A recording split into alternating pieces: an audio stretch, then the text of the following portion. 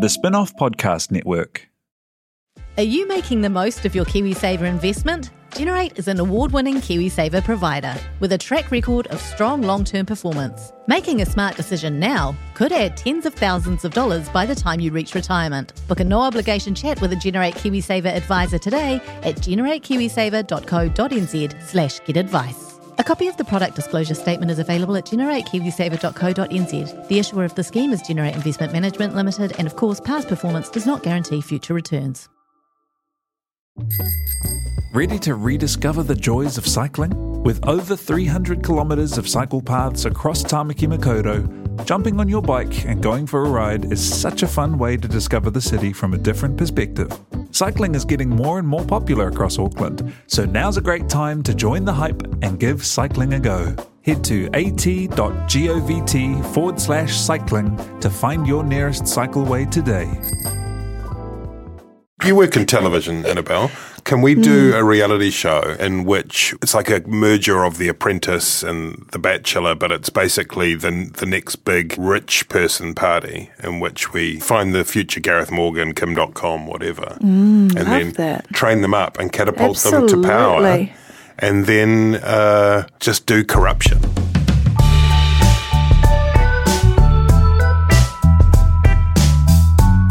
Turo, oro mai, aere mai. Welcome to Gone by Lunchtime. Kia ora ana, Annabelle. Kia ora ana. Tēnā koutou. Tēnā tātou. Hello, Ben. Hi, how's it going? Good.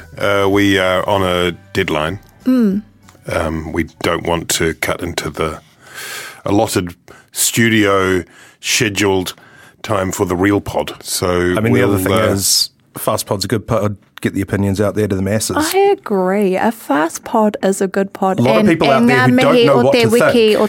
Mo te reo Cookie Irony. Cook Island language vibes. Kia ora. Yes. How are the Cook Islands? Well, oh my God, they are so amazing. Honestly, we don't ever have to talk to Australia literally for the rest of our lives because we've got the Cook Islands and it's far superior in every way. But little interesting anecdote that I heard while I was over there is that they had a really good time during COVID, during the lockdown. They said that the government gave out seeds and everyone got into their gardens and it became like a bit of a competition, like amazing garden growing. In fact, they had so much food they were giving it away on the sides of the road. They loved having their island backed from the tourists and getting to just enjoy it themselves.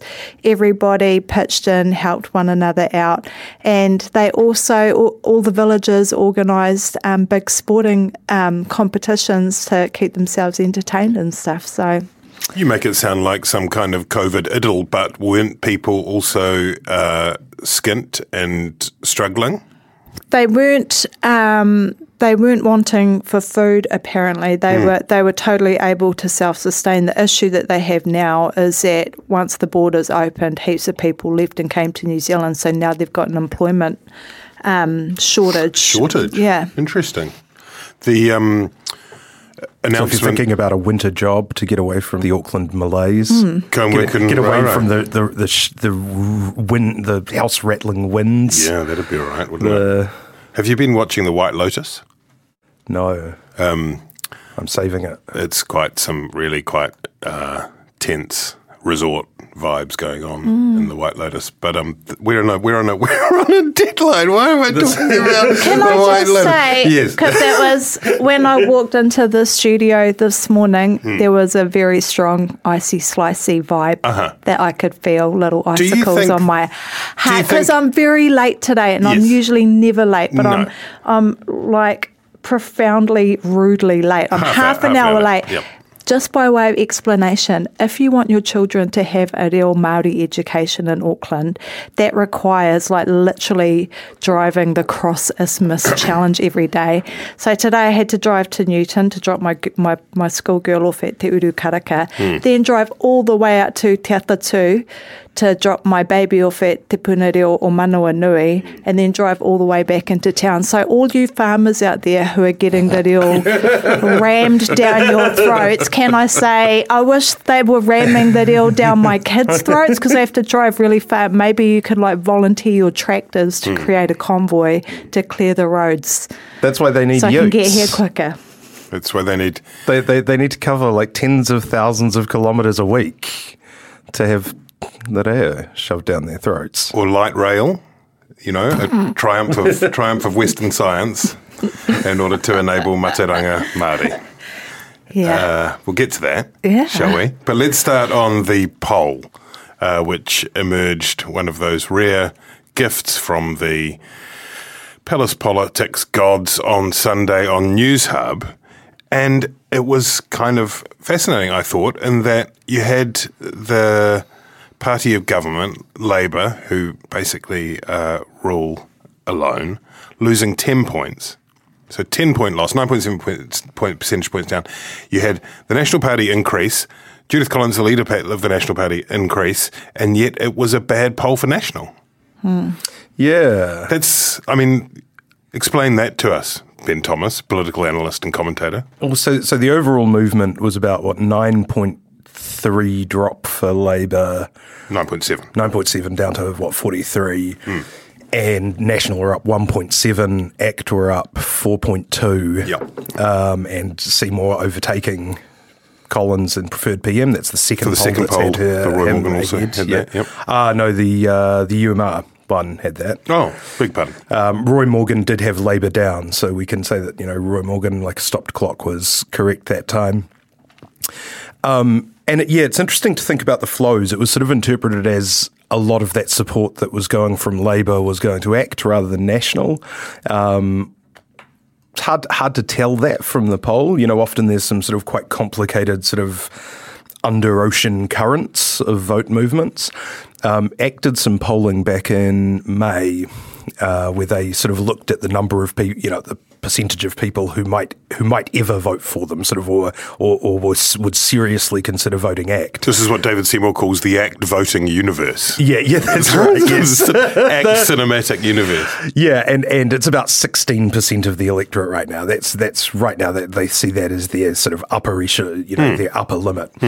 And of that group of people, about roughly a third of them voted for ACT last time, or probably must work out as a bit higher than that. But of the remainder, it's about 2-1 people who voted National in the last election to people who voted Labour in the last election. So if you took that as still about right, then you'd say that ACT's gain in the last poll was probably about 1.4% from Labour, 2.8% from National. That would mean National took about 4.5% from Labour. And then it sort of adds up. So there's but there is a question about whether there is that sort of rightward drift from Labour to National, National to ACT, or whether you've got people just swapping over from Labour to ACT, which intuitively doesn't seem right. But when you look at some of those issues like freedom of speech or the hate speech laws, or He Puapua, where, you have a lot of disquiet from the kind of cloth cap left, like Chris Trotter and probably Mike Lee. And, it is possible that maybe there is that sort of drift, like sort of.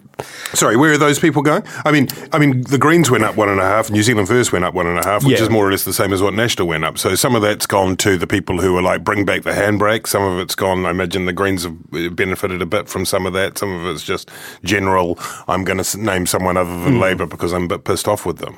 But yeah, but they're not. The question is because on the whole saying National. I mean, I didn't totally follow all of your complex entanglements and the moving of the voters within the kind of centrifuge there. But obviously, Judith Collins and the National Strategists will argue this is a step in the right direction, and that's arguable. But doesn't it suggest that the strategy of going for all those issues, those cultural war issues, some of the stuff that ACT have been prospering on, is a bit of a dead end? Like, we'll go for that centre voter. I have quite a complex, highbrow, if you will, theory about this poll. And it's hashtag winter vibes. Winter vibes. Winter vibes. Yes. Shitty time of year. People are kind of discontented with their Yeah. lives, cold and miserable, Also- and you get a little bit of wriggling around. For me, I think what's interesting is that, by and large, Ardern's support has held up, and there hasn't been a major drop in that. And I think really that, that's what counts. She's on At the moment. 45.5, down 2.5, which is still pretty imperious. The winter vibes, Yes. that's maybe also, is that linked to a bit of COVID fatigue, a bit of the kind of invincibility shield of the COVID response wearing off a bit? I mean, one argument is that Labour had nowhere else. No, it couldn't go higher. Like in a way it had reached it. So there was a, and yeah, I mean the one of the some other polling, the polling that we did with Sticky Beak, during the recess, found that there was still very high support for the government response. It had slipped a bit, but it was still the people who said it was net positive was 69%, which is still very high. When we asked about the vaccine program, it was only 32%. Now, admittedly, the highest number was in the middle. We did a 1 to 5 ranking. 1 and 2 was 32%. The 3, the middle, sort of basically undecided or on the fence or ambivalent or whatever, was the highest number. But it suggests that the direction of travel in terms of the public mood and the response is slipping away a bit. So are you saying that your results said that people were sort of happy with the way the borders had been managed, but not happy with the vaccine rollout? The sentiment on the overall response was still very high. So 7 in 10 still had a net positive to the overall response to COVID. But when we asked, how do you feel about the vaccine rollout, just over 3 in 10 said they were positive on that. But still, more than 3 in 10 also said they were neutral on it. So it's not like it was disastrous, but it suggests that when you put together the vaccine rollout, the MIQ booking stuff, which is just kind of seems to be snowballing at the moment in terms of the number of headlines around that, whether or not kind of a whole lot of ordinary New Zealanders are exercised by it is debatable. When you put those two things together and a bit of ennui and a bit of what comes next. And winter vibes. And hashtag winter vibes. I think this is definitely a vibes poll in terms of coming back down to earth. Like you say, with the MIQ, as far as I can tell, most New Zealanders still desperately intent to keep their fellow countrymen out of New Zealand and tell them to go fuck themselves if they weren't here doing the hard mahi for 7 weeks in March to May last year. Hashtag you don't know what we've been through. And, that sort of provincial ugliness hasn't really abated at all. But And in terms of, say the howl of protest, I don't think that there are that many people who are particularly exercised about areas of national significance in Northland or the Taranaki, or Taranaki rather.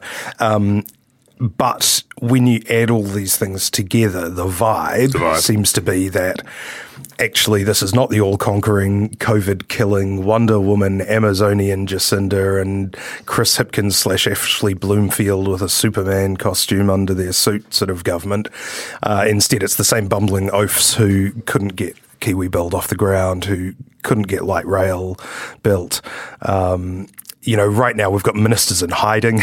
Chris Farfoy is in a witness protection program somewhere. He's been relocated to the Alexandra district with a new name and new family to avoid doing interviews about after the formal apology of the Dawn Rats. He was there. He asked if he could have the mat, please, to go and scurry underneath. Yeah, that's right. It's one of those things, the ceremonial sort of draping of the mat over Farfoy, and then they remove it and he's gone. It's like was that Woody Harrelson magician movie? Hey, do you guys reckon that National is regretting its sponsorship of ACT? Do you think they feel like that's a plan that perhaps is now backfired? Oh, you mean if they'd killed them off in Epsom? Ben, you're deep in the weeds. The question is, when could they have done that? They couldn't have done that in the last election. I think they could have the one before. In 2017, possible. 2014 for sure. 2014 definitely. 100%. 2014 and 2011. No, I don't think they'll be regretting it because, I mean, look, imagine where National would be now without ACT. Well, maybe 11% higher because there'd be no alternative. Maybe New Zealand First would be, though, right? Well, that's right. That's the worry. You know, we used to talk about ABC anyone but Cunliffe. Maybe it's anybody but Collins, you know. You know, there are elements of the New Zealand polity whose vote need to go somewhere. You know, that sort of sick of being told what to do, political correctness has gone mad, you know, angry people in the small town TAB.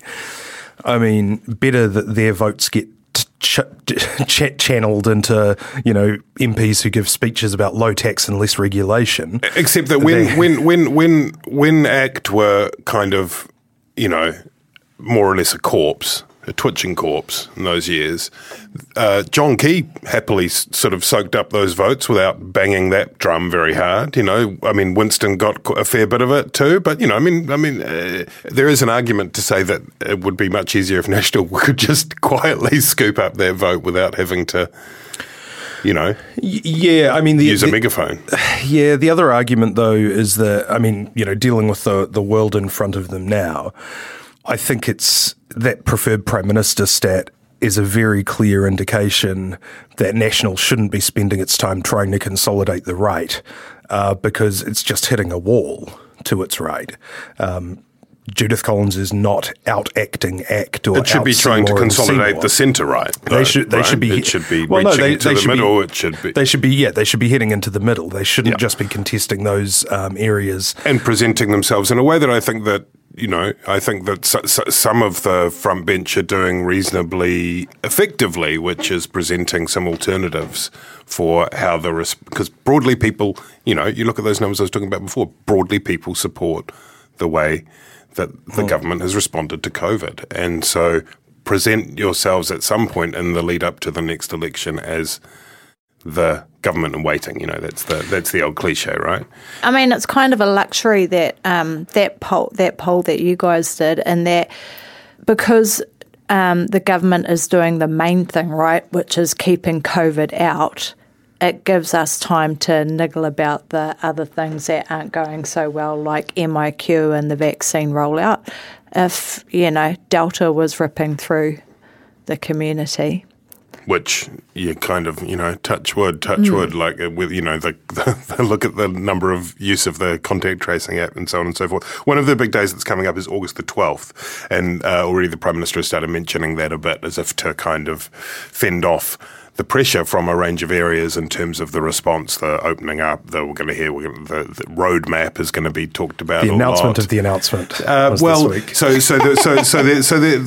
did this with the travel bubble last year, didn't they? They announced the day when they on would which be we'll making an announce announcement today. that we would announce. Yeah. So they are holding something called the Reconnecting New Zealanders to the World Forum. I understand, on August the 12th. So August the 12th is like next Thursday, and it's when David Skegg's group lays out their findings, and they've been tasked with looking at what sort of level of vaccination will be required to open up, what sort of opening up will look like. We'll start getting into some actual serious numbers about, for example, could we do, if people have got 2 doses of the vaccines that have been approved by MedSafe in New Zealand, would we then say you could do 7 days, you know, do a bunch of saliva tests as well, blah, blah, blah. Maybe you'd start off with doing a certain number of days in MIQ, a certain number of days at home, that sort of thing. And what will be interesting, I think, is to see the extent to which that relieves the pressure on when are we going to be opening up all that stuff. But at the same time, I think there might be a little bit of wind that comes the other direction, which is that I think a lot of people have just sort of assumed that in February next year it'll kind of be normal, and that the findings of this group will make it very clear that in February next year nothing is going to be different. Yeah, and I think this government is very risk averse on this. And that will be interesting to see how it plays, right? The government has had, the advantage, if you want to call it that, of seeing the entire world burning up with COVID, while we've been relatively unscathed, thanks to a very good response. In 6 months next year, depending, touch wood, hoping that the Lambda variant doesn't sort of again carve up the sort of citizens of the world, the United States will be back to normal. Now, the United States is already largely back to normal. They also are recording, they're getting back to record high case numbers in some areas. But they have, early on in the COVID sort of era, there was a piece, I think it was in The Atlantic, that said, when does a pandemic end? And it either ends when everyone's immune to the disease, or it ends when people decide it's over. And in the United States and the United Kingdom, they've decided it's over. And that idea, if we're not getting pictures of body bags, of overwhelmed hospitals, and instead we're getting pictures of, the Grammys or whatever the ordinary sort of business as usual images from overseas are, how much will that affect people's, tolerance of continuing restrictions? And we don't know that yet. Hey, very quickly before we move on, because it's the National Party conference this weekend. It's also the Green Party AGM, but there'll be a lot of attention, I think, on Judith Collins' speech, which will be on Sunday afternoon. Very quickly, what does she need to say? What does she need to do?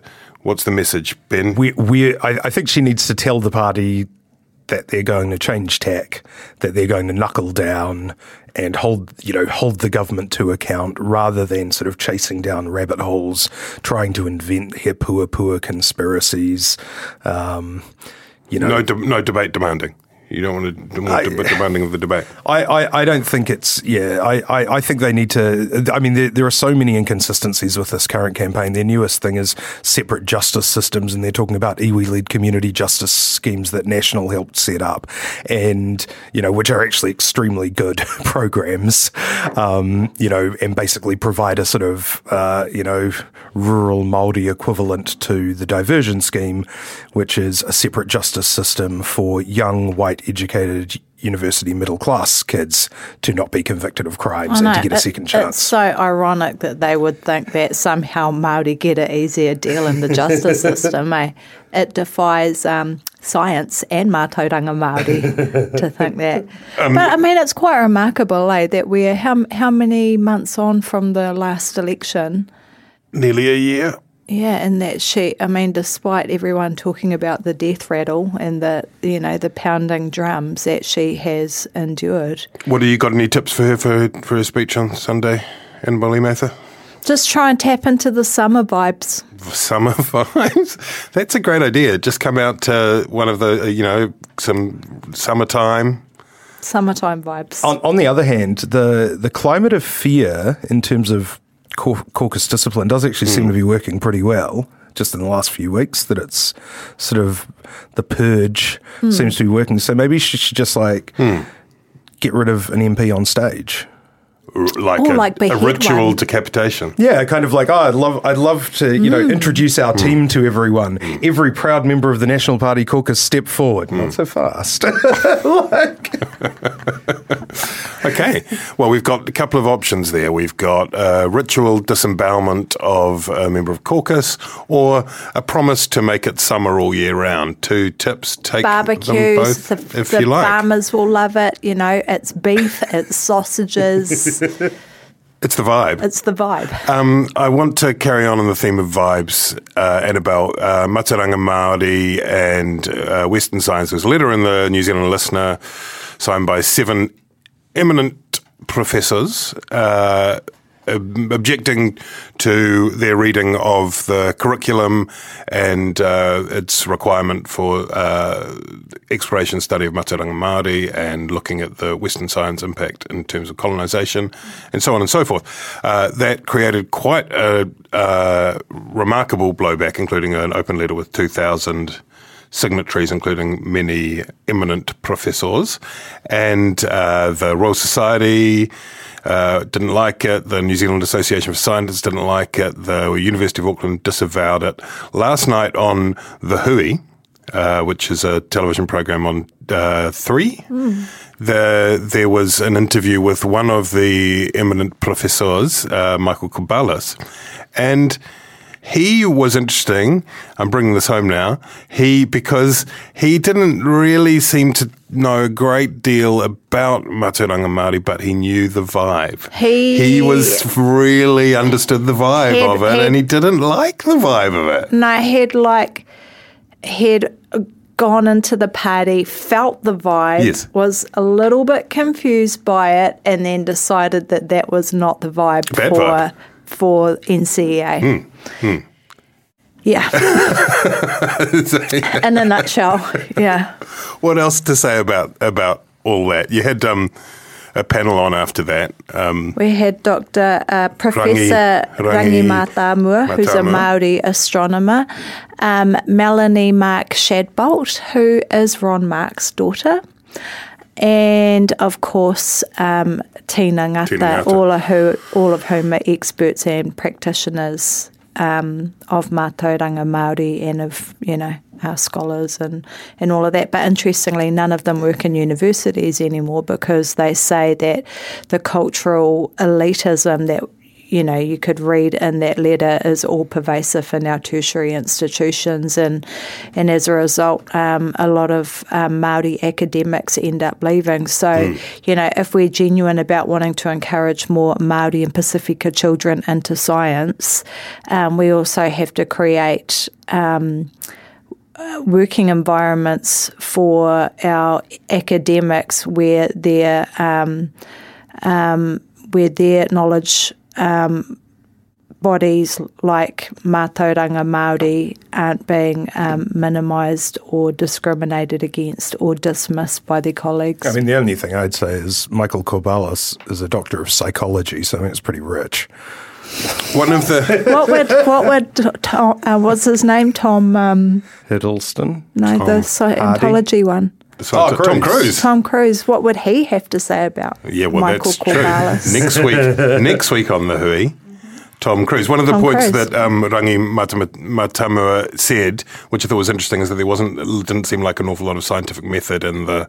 That's right. That sat behind the letter. But looking at it overall, is when you look at it, it sort of feels like that was a story of last week, and it went through all the cycles, and there was 2,000 people signed that letter. That there's some sense in which the system works. Like, the debate was had.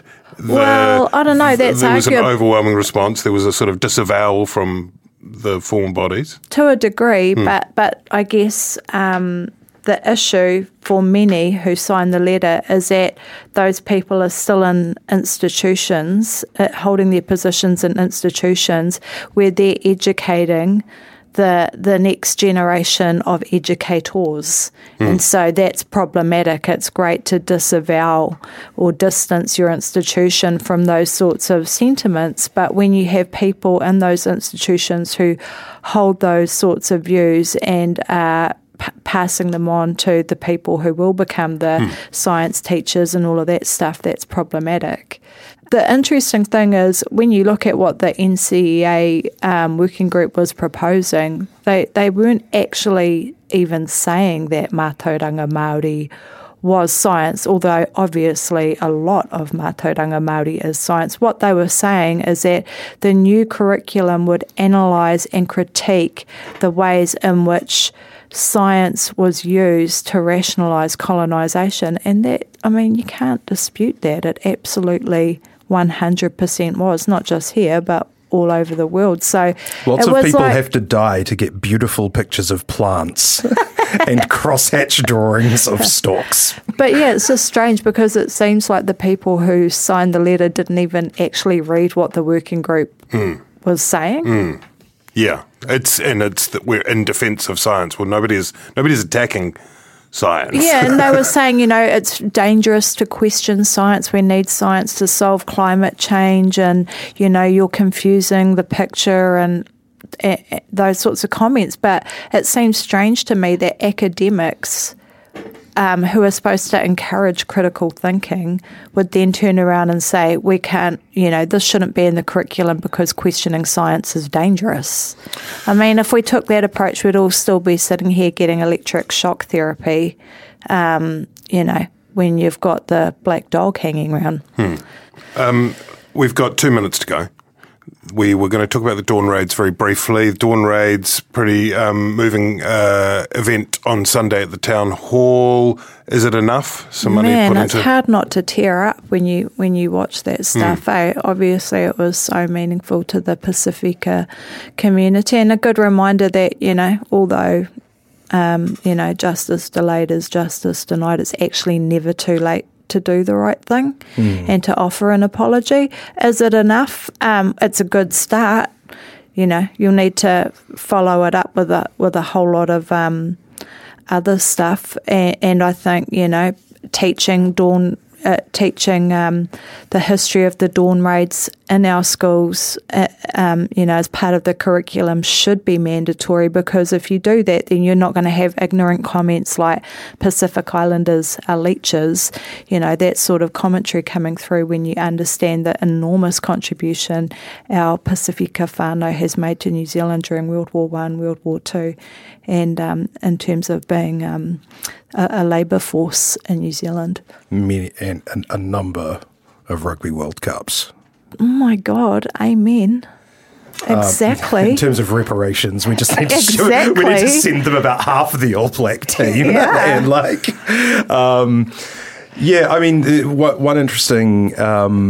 one interesting parallel is if you look at, I think, and it's not the same, obviously, it's not sort of police dogs and Dawn Raids and stuff, but in terms of that sort of idea of kind of ingratitude, I think is it 10,000 people on work visas who have applied for residency in the last year and a half.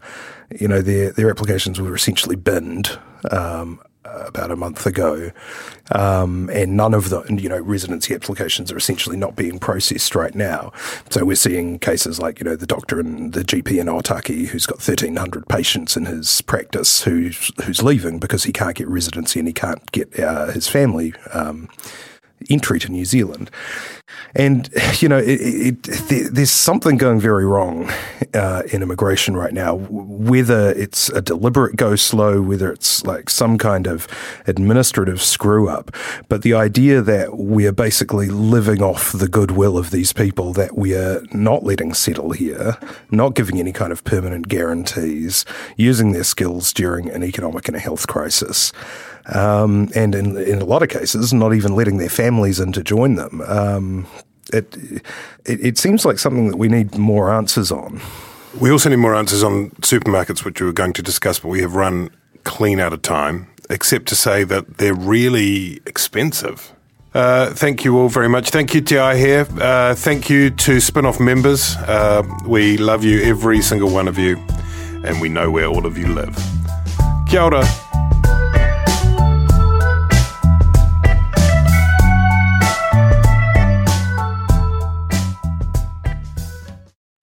Kia ora e te iwi, Te Aihe Butler here, podcast manager at The Spin-Off.